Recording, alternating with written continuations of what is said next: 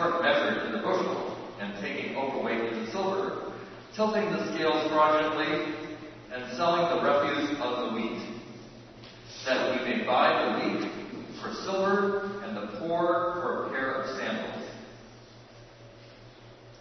The Lord has sworn by the arrogance of Jacob. I shall never forget any of those activities of theirs. Will not the earth quake on account of this? Will not all who live on it mourn? The whole earth will surge and seethe like the Nile, and subside like the river of Egypt. On that day, says the Lord God, I will make the sun go down at noon, and darken the earth in broad daylight. I shall turn your pilgrim feast into mourning, and all your songs into lamentation. I will make you all put sackcloth around your waist, and have everyone's head shaved. I shall make it like the morning for an only son, and the end of it like a bitter day. The time is coming, says the Lord God, when I shall send famine on the land, not hunger for bread or thirst for water, but for hearing the word of the Lord. People will stagger from sea to sea. They will range from north to east in search of the word of the Lord, but they will not find it. Hear what the Spirit is saying to the church.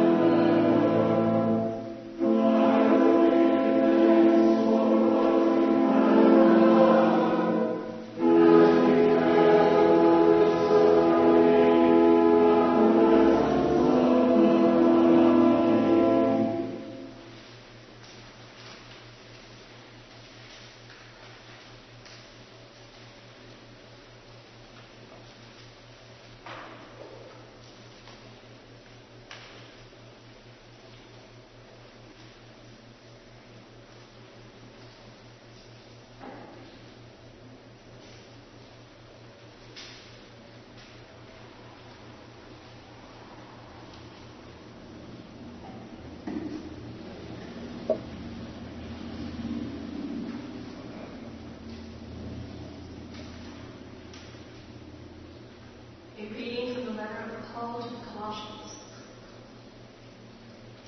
Jesus is the image of the invisible God, the firstborn of all creation.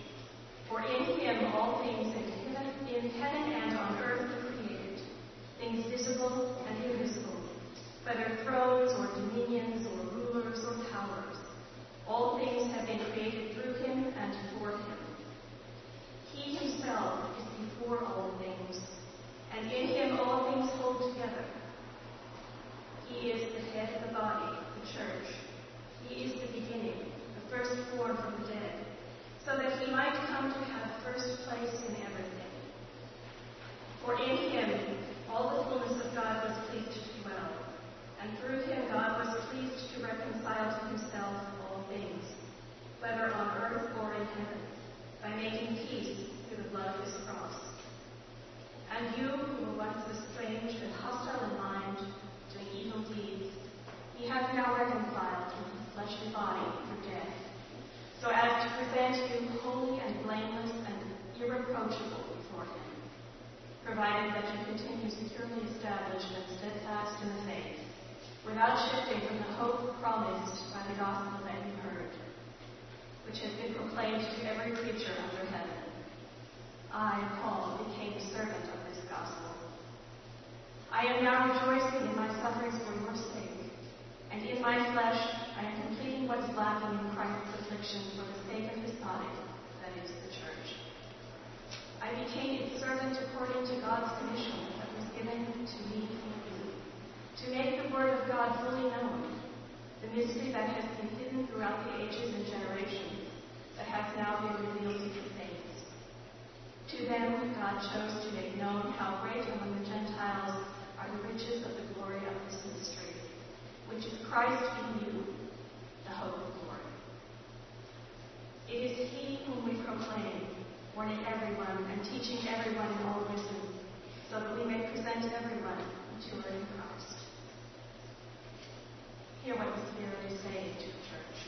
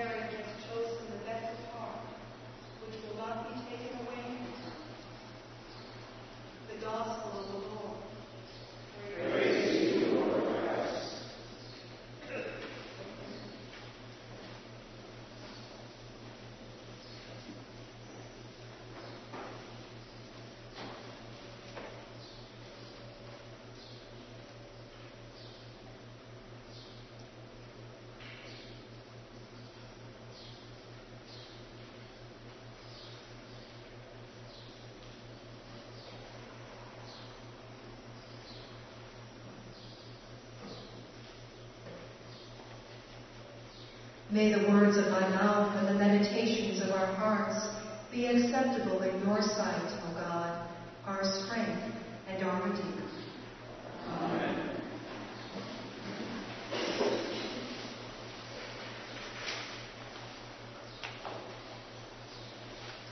In just 5 verses, Luke has rendered an ordinary family in an ordinary home on an ordinary day.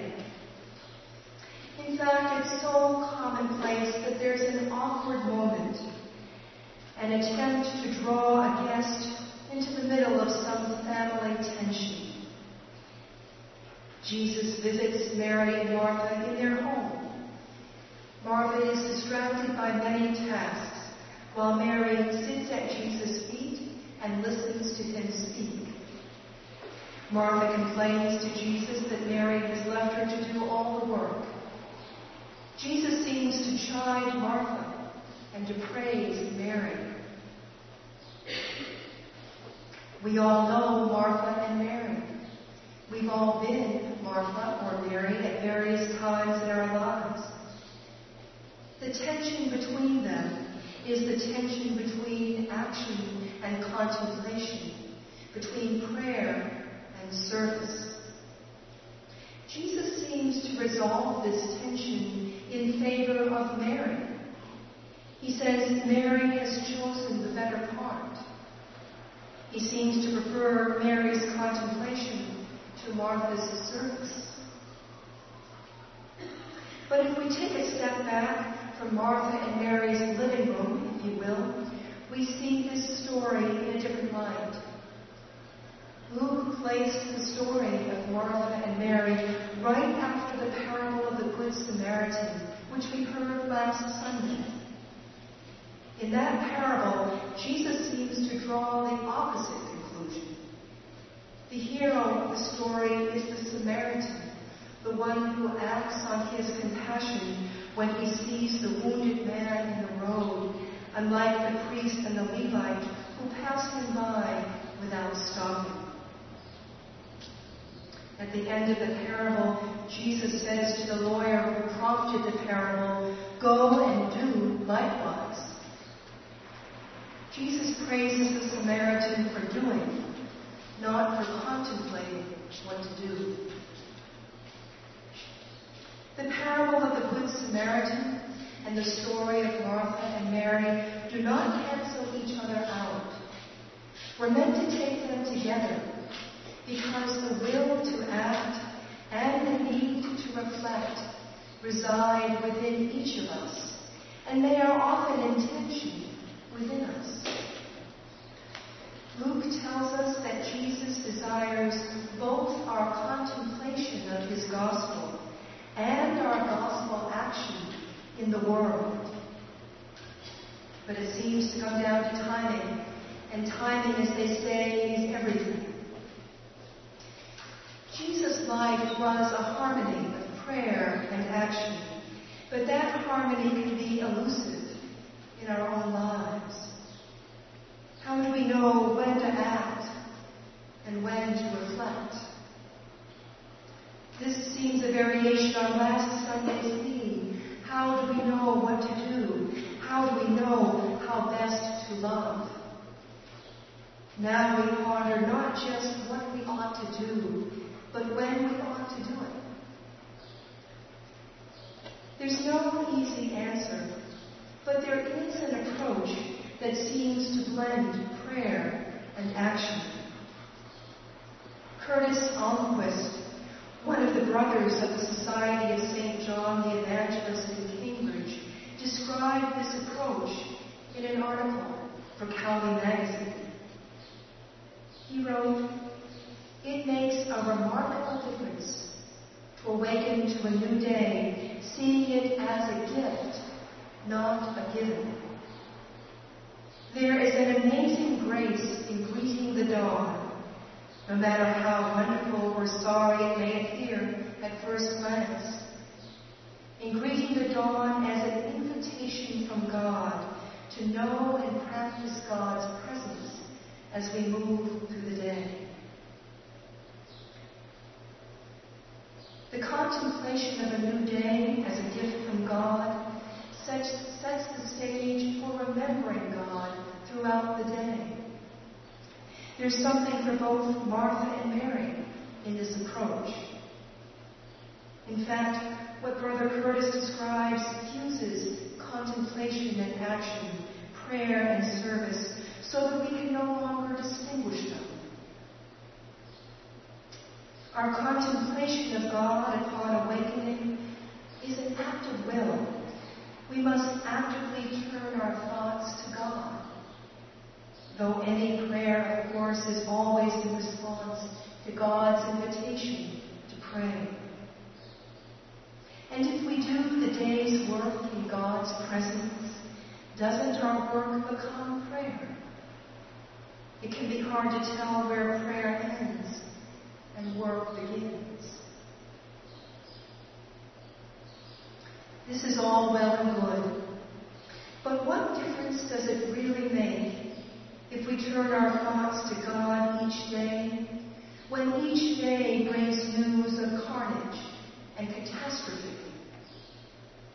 What difference does it make to make our actions a prayer when this weary world seems to be falling apart? The difference has to do with one small word, and that word is hope. Without hope, we despair, and when we despair, we do nothing, because our actions seem fruitless. With hope, we do what we can, and we offer the fruit of our actions, however insignificant, to the God who uses every offering for good. The source of our hope is God, and the face of our hope is Jesus, who came to Martha and Mary's home on an ordinary day when so many in the Roman Empire endured carnage and catastrophe, when the world seemed to be falling apart. To turn our first thoughts to God in the morning, and to remember God's presence in every action through the day, is to return again and again to the wellspring of hope. There is nothing more relevant or more necessary on this day, at this time, in this world. Amen.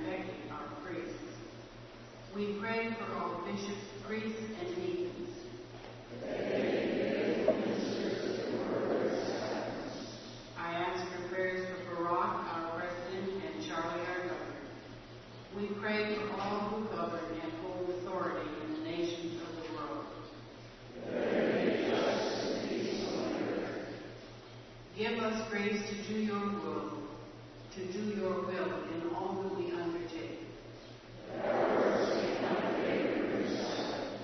We pray especially today for Alice, Marshall, John, Joan, Dorothy, Franklin, John and Heather, Richard, Julie, Leela, Kathy, Theo and Henry, Ayla, Phil, Barbara, Jenna, Susan, Barbara, Bob, Betsy, Nora, Aurelie, Dale, Will, Kristen, Tom and his family, Susie and Ellie, Lucas, Kirsty, Wynn, Edie, Susan, Peter, Eric, Gail, Harry, Aliona, Wynn and Jenny, Spencer and Louisa, the victims of violence and needs, those without jobs, those serving in the military, all who work for peace, and all who are suffering as they flee war-torn countries. Are there others?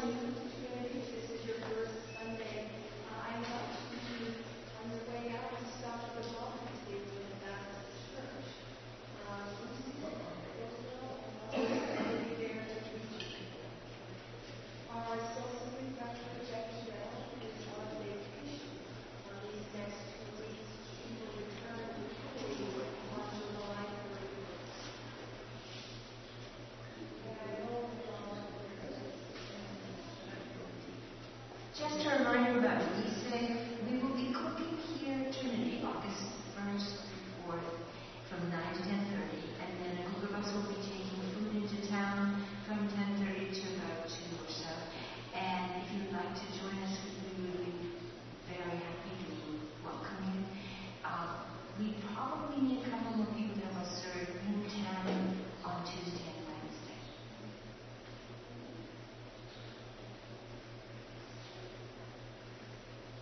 Prayers for healing will be offered in the prayer section during and after.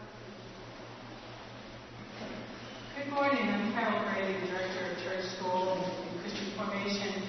I just wanted to draw your attention to the bulletin. The first announcement talks about the supper, movie, and supper night. And the date for the August should have been the 24th, not the 14th. So I just wanted to make sure that you know August 24th and July 27th is coming around next week. So please sign up for our July 27th supper at 6:30. And the movies are going to be at 4:30 is Inside Out, and at 7:30 Bridge of Spies. So please sign up, and we'd love to see all of you.